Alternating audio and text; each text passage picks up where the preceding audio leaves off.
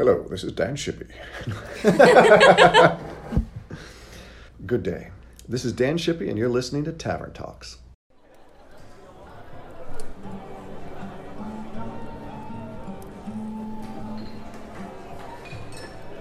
You're listening to Tavern Talks, a revolutionary podcast from Fraunces Tavern Museum. I'm Allie, Communications and Visitor Services Associate. I'm Mary, Programs and Events Assistant. We're coming to you from 54 Pearl Street in the heart of New York City's financial district.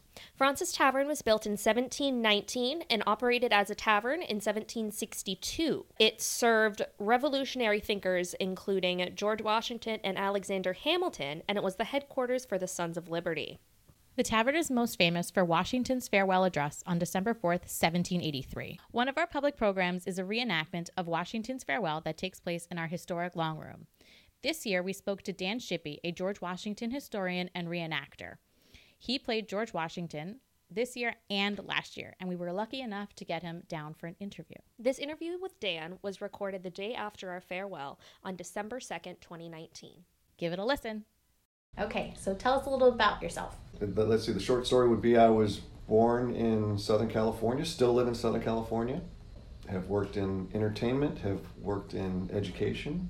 I started working in commercial film when I was 18 years old, and I remember the last day I worked in commercial film, a man came up to me and said, "Have you seen a 40-foot alien pod?" And, I looked at him and I said, "No, I don't think I have today." And that wasn't the strangest question I'd ever had out there, but, as I was leaving the lot that day, I literally saw a 40-foot alien pod on the back of a flatbed truck turn and go up Sunset Boulevard, and I'm like, do you know what they were filming it for? I have no idea what they were filming. Still to this day? Yeah, no idea. But it's one of those I went, there it is. And so it was a good exit from that. How did you fall into Washington and becoming Washington essentially? It was kind of a weird thing. After 9/11, I started kind of on a quest to ask myself, and you got to remember, here I'm talking to you in the financial district basically of New York, where 9/11 is very present. Every day, yeah. And here, I was on the other side of the country, and so everything we watched was literally, on a screen. And I think you'd be shocked if you could have seen how the impact was, even that far away, even that remotely. But I kind of went on a thing because right after that, there was this big national unity and everyone agreed on everything and we all loved each other and kumbaya, etc. But I kind of went into that moment of going, well, this isn't going to last because there's big differences in opinions and how we face things. And I said, what do we actually have in common? And at some point I said, whether or not you just arrived in the United States and are looking to become a citizen, or whether you were born here, everybody owns the American origin story. So I started to get into the question of, well, what does that mean? What do we mean when we talk about being American? And I started to research history that I pretty much ignored when I was younger. I remember specifically the day I checked out of history. I was in junior high. I saw this amazing picture in my history book of a knight on horseback, and it said the medieval era. And I said, I gotta know about that. And it was a paragraph long of the most boring, I think, and I come to think about it, I said the feudal system. And it was a paragraph, it was boring as all heck. And then it was on to the next thing. That was it. And I went, this is dumb, this is lame, push it aside. Wasn't really interested. Sometime in a college course, I took a class called History as Biography. And I went, bam, this is fascinating. Why isn't history interesting? And then at that point, as I was talking about, I started educating myself about the founding. And I started an organization to teach the founding because I said, people don't know this. I didn't know this. How did we all miss these great stories? That these stories belong to us. Why are we missing this? Amazing people, amazing things.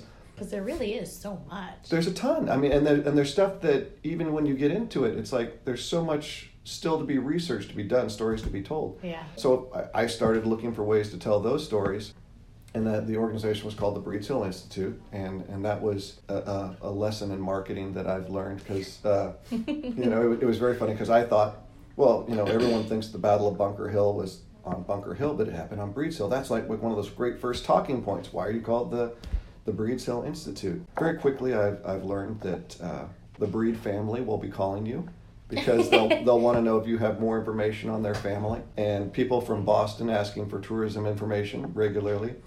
And I said, which is fair. Which is fair, And who knows what I would name it if I was going to go back and do it again today. But, as time was going by, I fell in love with first-person historical interpretation because I saw how effective it was. People were able to be taught so much so quickly, and they engaged. And when they asked the questions and got answers back, or when they got their hands on things, there was a new level of learning. Yeah.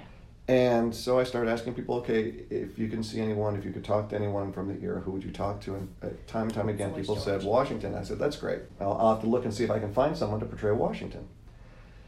And I'm growing my hair out long, which I'm not a long hair guy, but suddenly I'm growing my hair long so I can be 18th century. And someone says, well, you've got a real Washington thing going on. I said, what are you talking about? They said, you're tall. I said, yeah, okay. So have you seen your nose?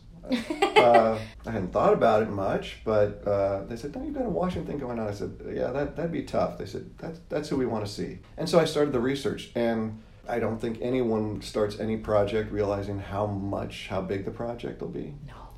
But in a museum world too? No. Yeah, my friend never realized. Yeah, right, exactly. You never realized. And if you did, I don't think you'd start. So I think it's fair. I think it's a human trait to not understand how hard anything is going to be, and that's why we try it. That's the fun of it. Yeah, right? And then you find out, okay, this was really, really tough, but, it becomes really worth it. My friend Dean Melissa, who, of course, is famous for being the Washington for, many, more than a decade, for I think now up to about 16 years at Mount Vernon, he said, the good news is you've begun. Yeah. The bad news is this road never ends. Oh, no. And it's true. I will never be done learning about Washington. You think about how many people you know in your life. You think about how many connections, how many things brought you to the point you're at today. And there's still so much to go. And so when you're looking at someone's life, trying to learn someone else's entire life, and some of that is going to be in gaps. I mean, we're really lucky with Washington, hugely documented life. There's some other people's stories that it's like, how can we be missing this person's story? But if they didn't leave, Look at Samuel Francis' life. Right? How can that be such a big gap? We live in a dark cloud of just mystery every single day. Right. And yet people, he interacted with incredibly famous Washington people. Stewart. Yeah. This was a At man one around point, right? Washington who owned several very successful taverns in New York City and in Philadelphia. And was very respected. We have no idea the year he was born. Yeah. Which is crazy. Yeah. Or where, yeah. really, right? You've got an idea of the general area, but not... We know that he came to New York City. We know that he opened up a tavern 2 years later. Yeah. There's a gap between those 2 years where he did nothing accordingly to the We have no information about any of it. And we're sitting here as a museum just trying to put together those pieces. Right. So when you have figures like Washington that are so heavily documented, you're just like, I wish I had a little bit of that too. Right. And even if you had a couple letters, it would fill out so much. Slowly but surely, we're discovering one or two. We have a letter from Samuel Francis written to Washington. Oh, wow. After the farewell. And that's in the Library of Congress.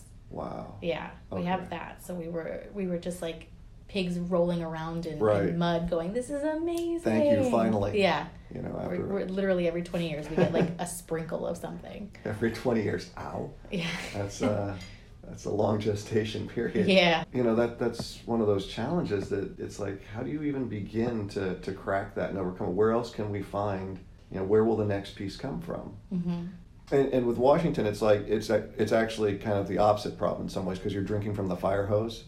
It's like, I have every letter that he wrote to Congress. I have every letter, he wrote to specific members of Congress or to different officers. It's a lot to keep in your brain. Yeah. and we will get people that will come up that, as I always tell people, that nobody comes looking to talk to Dan, which is good because... I'm here to talk to Dan. It's very nice, thank you. It's very nice to be talked to. Do you find it's hard to turn the Washington switch off? No, because actually Washington is work, always for me. Always? I'm, as you can tell, way chatty. Yeah. I consider myself to be a person who approaches life with a lot of humor. Washington's far, far more stoic. Now, I do insert a little humor into him. I was going to say you made some jokes yesterday. But if you notice, they're never like overt jokes. They're just things that I can say that are funny because people know it's Washington. It's like, oh yeah, but yeah. For instance, yesterday I said, I told my wife I would be home for Christmas some 8 years ago. And, and people really laugh at that. But, that's just the fact of... That is one of my favorite things to talk about for the farewell, because when the kids come in or when our adults come in, they say, what happened after? And I was like, he went home. He promised his wife that he was going to be home for Christmas. That's adorable. Yeah. Because the event truly, in a way, humanizes these men. And, Yes. you have Knox and you have Washington, these huge, giant generals crying.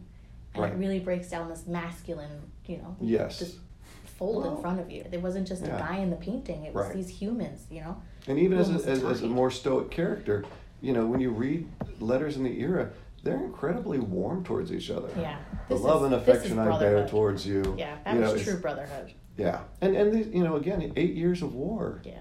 When I think about what happened in that long room, and he's looking around seeing these are the people who are left. Mm-hmm. Look at how many we lost. Either they've retired or they've passed away or they've gone back to other things. Like Hamilton. Hamilton wasn't in the room when most people expected him to be in the room. He wasn't there. Should have been in a lot of ways. Yeah. And so here he's looking around at these faces, and he thinks, because by 18th century standards, you're never going to see these people again. No. There's no reason to think I'm going to see these people again. And so you're looking around going after 8 years of bleeding together, of suffering together, of going through, never knowing if we're actually going to see this thing through, if it's going to win. And saying, this is how I'm going to take my leave of you. Yeah. And that's, to me, that emotional impact. All these men, it's like, that's the human, the paintings can't give us. Yeah, the French soldiers were going back, and they were going to start a revolution, essentially, in a couple of years. Kosciuszko was going to go back to Poland. He was fighting for peasants' rights and Jewish rights. Right. They took the ideals that they have fought for, never going to see each other again, and just going to fight again. It's easier to connect with the adults on that level, but having the kids truly understand there's no Wi-Fi. Right. You're literally writing a note. If the wind is right, maybe your letter will get to somebody in like 6 months. Right. And it's big shoes to fill. Oh my gosh, you feel the weight of it. And that's one of the things that, like yesterday when we were reenacting the tavern, or the long room specifically, there was a moment when I'm working my way down the line, and the lady here, I can tell she's overwhelmed with emotion. And I try and stop. Everyone I look at, I look at them and try and say with my eyes what we've seen, the things we've seen together, what we've been through, so that everyone is getting that experience of actually being in that moment. And she's, very impacted by it. But then I got to her husband, and there are tears running down his face. And it's everything I can do not to just bust out bawling my eyes out there myself. Yeah. Even now I'm getting a little weepy about it, because, for them, for that moment, they're looking at Washington. Yeah. And that's more than big boots to fill. That's a responsibility that I take incredibly seriously. I want to disappear at that moment. I want to be for them that, so that they can touch that history, so they can have that moment, that connection. Because again, it's their history. Yeah. It's accessibility to their history, I think, is the bigger kind of crutch on that. Sometimes it feels very stuffy, and it doesn't feel very real until you have a reenactment and you have these people come in and talk to you as if they are those people. And it does make a big impact. We have a docent who has her own colonial wear, who comes in and she greets the children as they come into the flag gallery in the mornings, and they see the flag gallery, and then they see Anne dressed up, and they're like, oh my God, this is so cool. And I'm like, keep that momentum, keep it going, because I'm just wearing jeans. Keep it going. But it's heady stuff. I do know a few Washingtons out there that are all about them. They love the praise. I let the praise roll right past me, as far as it's not, because I know it has nothing to do with me. Yeah. It has everything to do with what who they he think did. They're speaking to. Right. Yeah. What the general did and who he was. But like I say, I feel that weight every time I put on the coat, and I feel that responsibility. So it's always, let me push Dan as far away as I can, only keeping him close enough to make sure that I'm still keeping the interactivity, and the connection, because that's where the interpretation comes in, where it's no longer, you can't be Washington. Yeah. but I can be the intermediary. I can speak for him. And there will be some translation because there are more than 200 years separating us, and language differences and cultural differences. You still want to be able to make sure that you don't alienate them. I feel that I have to be the translator so that we get the cultural difference. No pressure. I try not. Yeah, I know. No pressure. It is. But I feel, you can tell I'm very happy today because it's the first time I've never seen you in costume. Yeah, right. It is. It's wild. It is very different. Yeah. I don't actually see you weaving between the general and Dan. I think I just have you Dan just have here with me today. Yeah. Because like I say, the general has to be put on. One of the reasons I'm so happy today is that I felt we made some good connections yesterday. I felt we saw some people who were truly moved, some people who were truly touched, some people who learned things. Oh yeah. We definitely saw people gain insight. Extra kids this year, I think. There were some extra kids this year, and that was always good. I had one kid that was too shy to shake my hand. That's saw all right. That's all right. You hope they walked away with something. Yeah. You hope. You always thought. I mean, that's my ultimate goal for anytime I do any kind of programming here in any capacity. I'm like, at least if you walked away with like one thing new, right? I'm good to go. My job is done. I can check that off my list. In fact, yesterday after we were all done, we were leaving. There was a man, and as I was walking down the stairs, I see him reach around the corner and try and take a picture of me. And I said, "May I be of some service to you, sir?" And he said, "Are you George?" And I said, "Well, that is my Christian name, sir. Have we met before that you call me thus?" And he says, "No, we've never met, but we've got the same birthday." Oh. And I said, "Indeed, sir. Would that be February 11th or February the 22nd? And he said, "Well, how would you have two?" And so, I got to explain to him. I got to explain to him about how we went from the Julian to the Gregorian calendar, and that added 11 days, and it moved the new year so that even the year of my birth had changed. And he's all, "I never knew that, but I'm February 22nd. I said, "Well, indeed, sir, I celebrate both, so you may as well." And, this guy was not even part of the day. He had not even been, he had not been in the long room. I was going home, and so it was just a great time because, it's like one of those, I got to throw one more bit out. I got to do one more bit of education. I got to interact with one more person. Yeah. And, that's the takeaway win all the way. Definitely. So this was your third year reenacting our Washington's Farewell for the museum. I know, and do you want to know, this is funny because if I have the honor of being back next year, always, I will be the same exact age as Washington when he said his farewell. Wow. I will be on that year. And Should we get a cake? I'm always looking for an excuse to get a cake. Well, then I think a cake is necessary, absolutely. That'll be contractual right there. I must have a cake. But it's you're really gonna truly be it. You're gonna be it's gonna be fun. And I started playing Washington as General Washington a few years before I was old enough to. And then I've aged with him. So I've always, kept current. And then when the opportunity to do this came, I jumped ahead, my education, started making sure that I had more information. I, of course, have some information beyond my years, but I haven't been as fully deep in the years after the age I'm at. I keep going, wow, I'm down to my last year of war. Coming to the last year of war, right? How do you do this in the last year of war? He's already received the letter suggesting that he should be a king, so the general's still sputtering about that a bit. Do you think you want to beat Washington as president? Oh, I'll absolutely be doing that. Yeah. But what's interesting is just think about how long that gap is. Yeah.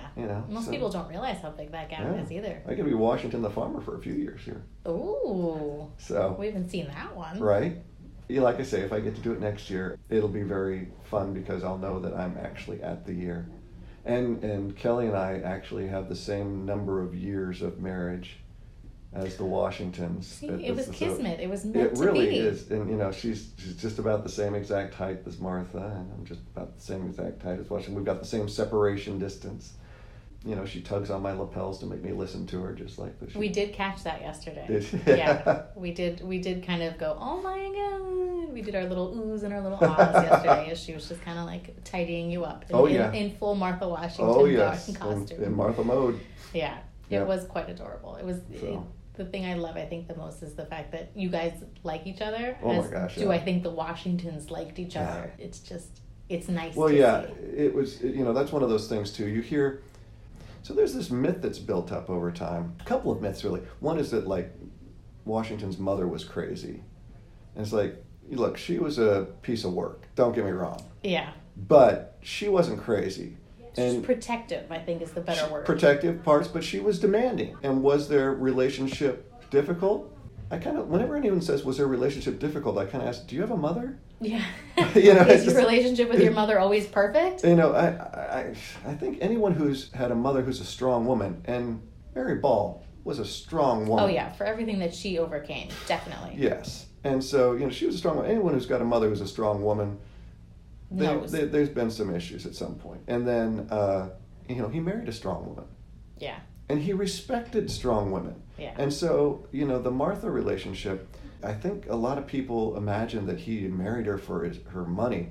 And you know what? I'm sure that was an enticement for a lot of people. And I'm sure Washington didn't look at it and go, that's a losing situation. She was wealthy.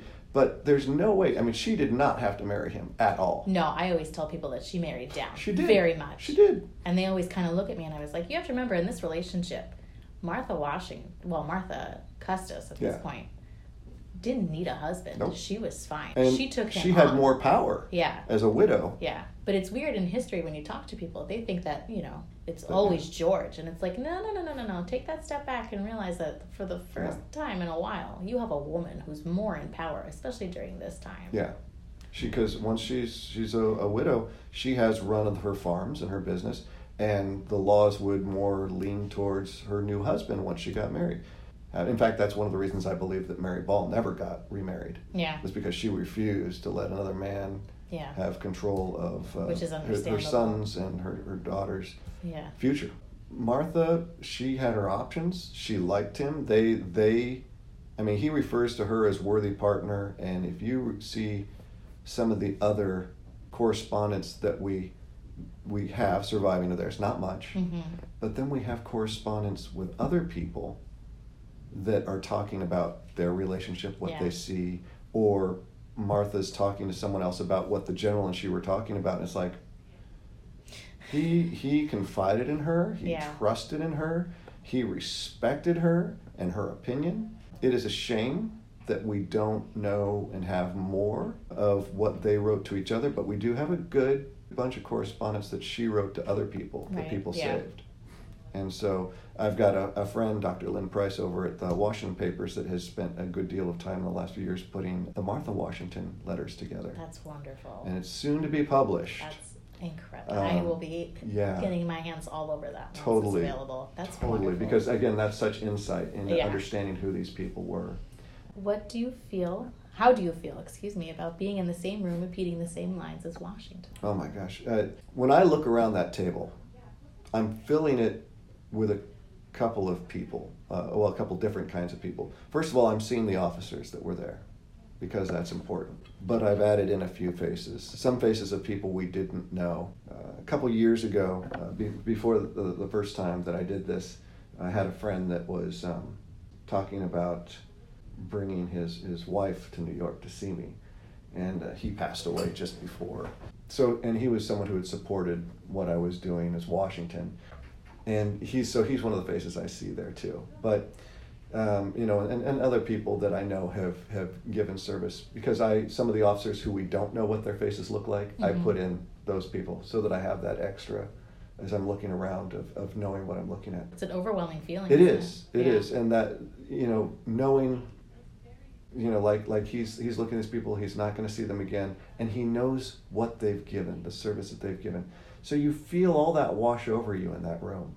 You just, that room was used so many other times, but this one moment in time, this space that saw this gathering, this once in history gathering, you feel the weight of it, and you let it wash over you. And, I'm standing and looking out the window when people come into the room, and I'm trying to, get collected. And I just don't see the street that's really down below. I see what was there. Totally different. That world that was there. It chokes me up. I get pretty emotional about it, which makes it easy to get into character. To be in that moment and give those words. But it's always heady. And yeah, it's like all of a sudden you're like, oh, I'm there. Yeah. I'm there. Yeah, and my only rule is don't break anything. Yes, and thankfully we haven't.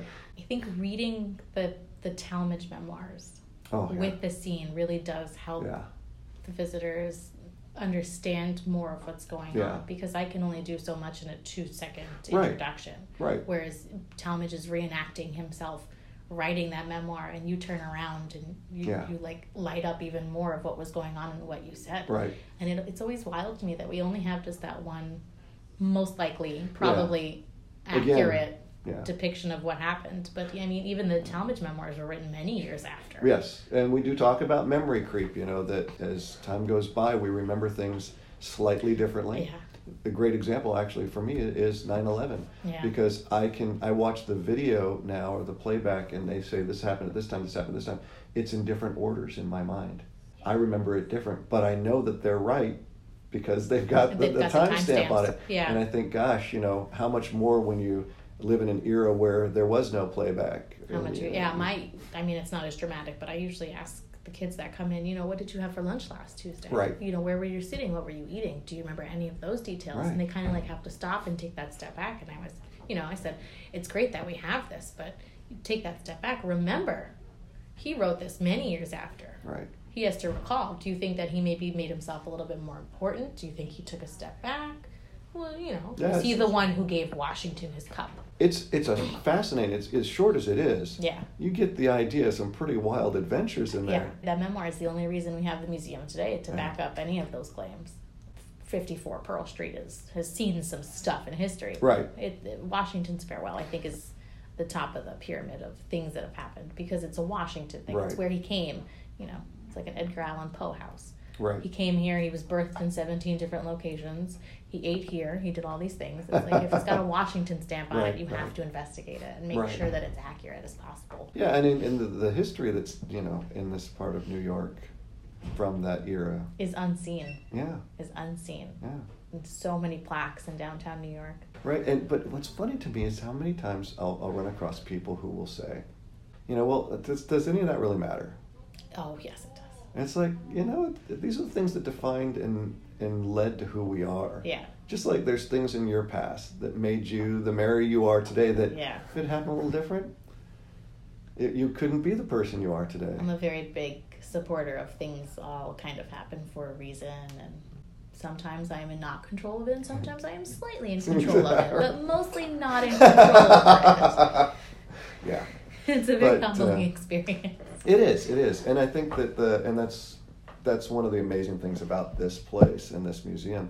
You recognize that the lives have passed through here, I talk about that constantly, of just, especially when I was going through and making the architecture tour for the building's 300th anniversary. Right. 54 Pearl Street is 300 years old. That's crazy. This is, me going back to the minutes from the early 1680s of, I want to buy this lot of land. Right. I have to fill it in because we're on water. We're on landfill. Right. And you think about it that way, and you think about, we talk about Washington coming and giving his farewell, but this was a tavern every other day of the week. Right. San Francis opened those doors. And people were coming in here. Right? It was a delight. We have no proof they even lived in this place. Really? Yeah, they built it. They had their residence over on Wall Street. Right. By the time it was built, they didn't like where the neighborhood had come because it was literally just ships outside and merchants, which was perfect for a tavern. But, I mean, the wealth of the Delanceys, they didn't, and the Van Cortlandts, they didn't want to be here. So you have to talk about people who have come through this door on a regular basis. Somebody was coming to get their mail, have the broadsides come in. The Stamp Act has been passed, the Tea Act has been passed. You have a shipment coming in. You even want to find out what time it is and have, some playing cards and some gambling. And you have to think about it that way. And There's, yeah. you know, I am not the first person to unlock that door in the morning, and I am not going to be the last. Right. Yeah. I am just this tiny staffer in this museum I that wasn't always here. I get to be here at this time in this place, but, Yeah. But this place will continue. This place continues with and without me. You really, I mean, it was very overwhelming when you learn 300 years of that history at some point in time, and you're like, okay, so me and my pen and paper are nothing. Hopefully somebody will read this tour in a half a century, and it will still exist. Yeah. As they say, the powerful play goes on, and you can contribute a verse. We have this tiny little building that stands around all of these skyscrapers. Yeah. And we're still going. We're still kicking. We've got our retaining wall from the 1719, and we're still kicking. That was great, Mary. You did a fantastic job. I'm so glad we got to hear your conversation with Dan. So thank you, Mary, and thank you, Dan, for taking the time to sit down and chat with us. Of course. Tune in next month to hear Mary and I discuss some fun colonial facts. Thanks for listening.